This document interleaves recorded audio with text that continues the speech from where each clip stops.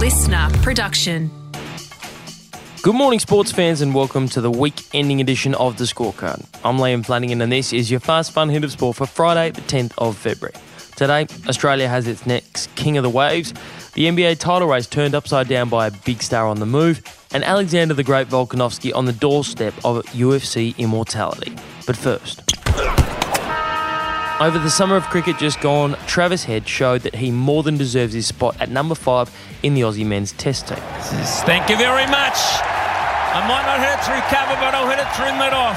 And they are on their feet at the Adelaide Oval, because for Travis Head and all the people in South Australia, that is a very special moment. In both the series against South Africa and the West Indies, Head scored runs at will in a swashbuckling style not seen in the Aussie side since Adam Gilchrist. Doesn't need much width at all, Travis Head. Just so good square of the wicket. And so, with the Aussie summer done and dusted, the Test team, with Head firmly entrenched in the middle order, headed to India for a 4-test series, with the first test kicking off yesterday in Nagpur.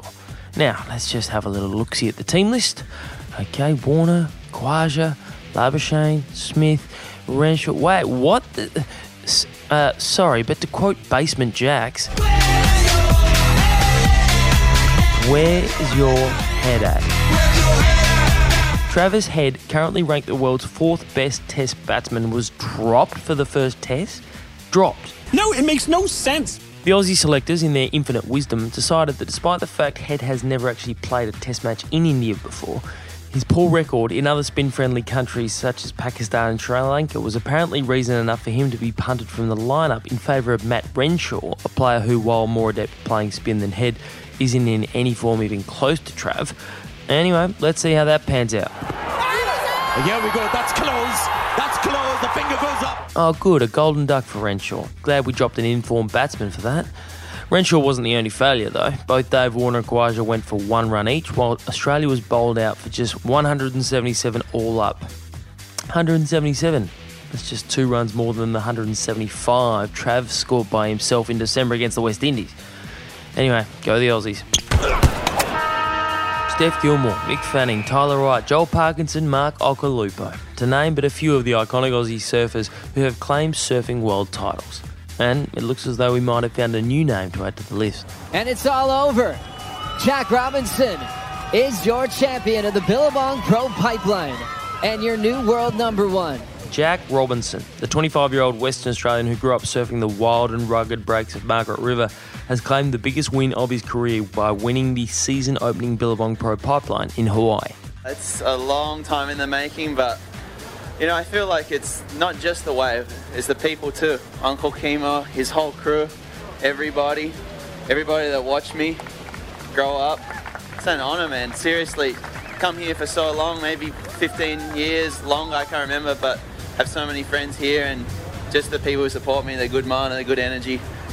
Man, no words for this. It's just respect.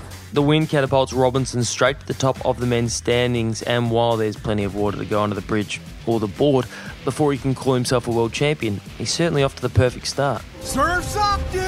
Unfortunately, we were denied an Aussie double celebration after fellow Aussie Tyler Wright was forced to settle for second place, going down to local Carissa Moore in the women's final.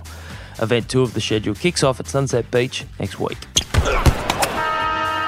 LeBron James, a shot at history. And there it is!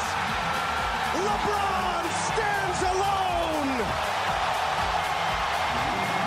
The NBA's all-time scoring record now belongs to LeBron James. While the basketball world is still bathing in the greatness of LeBron James becoming the NBA's all-time leading scorer, another one of the game's biggest stars just made a big move of his own. Kevin Durant heading out of Brooklyn. Durant dealt to the Phoenix Suns just days after the Nets dealt Kyrie Irving. The Suns acquiring Durant for a bounty. Former league MVP Kevin Durant is headed west after following good friend Kyrie Irving in departing the Brooklyn Nets for greener pastures. While Irving is now a Dallas Maverick, Durant has joined the Phoenix Suns in hopes of securing himself a 3rd NBA championship. No risk it, no biscuit. Such is Durant's impact on the court, he has the ability to immediately turn Phoenix into a contender, but it leaves the Nets headed down the rebuilding path. which puts a question mark over a certain Aussie former All-Star. It's been a process, just getting back out there and trying to find some rhythm, getting moving again. But it felt good, just giving the team what I can. Ben Simmons had been attempting to rediscover his best basketball at the Nets without the focus of being the number one guy. With Irving and Durant shouldering most of the point-scoring load, Simmons has been able to focus on the other parts of his game that make him a threat, namely defense and passing. But with his star teammates now no more, the Aussie has become the subject of endless online trolling, with many suggesting being stuck playing with Simmons was the reason Durant wanted out in the first place. Good luck, Ben. This weekend, Perth becomes the centre of the MMA world. Everybody's looking at me. UFC 284 is on this Sunday in Perth, with Aussie featherweight champion Alex the Great Volkanovski looking to create history by becoming a two-weight champion when he steps up to fight Islam Makhachev for the lightweight belt. And new undisputed UFC featherweight champion of the world, Alexander the Great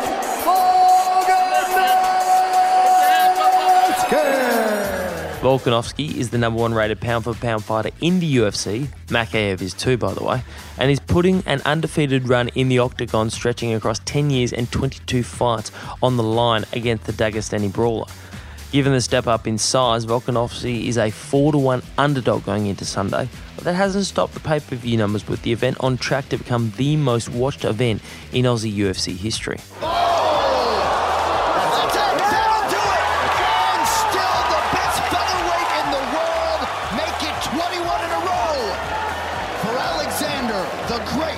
The main card gets underway at 2 p.m. Eastern Standard Time this Sunday. And that is your Fast One Hitter Sport for today. I'm Liam Flanagan. Enjoy your weekend. I'll catch you Monday on the scorecard.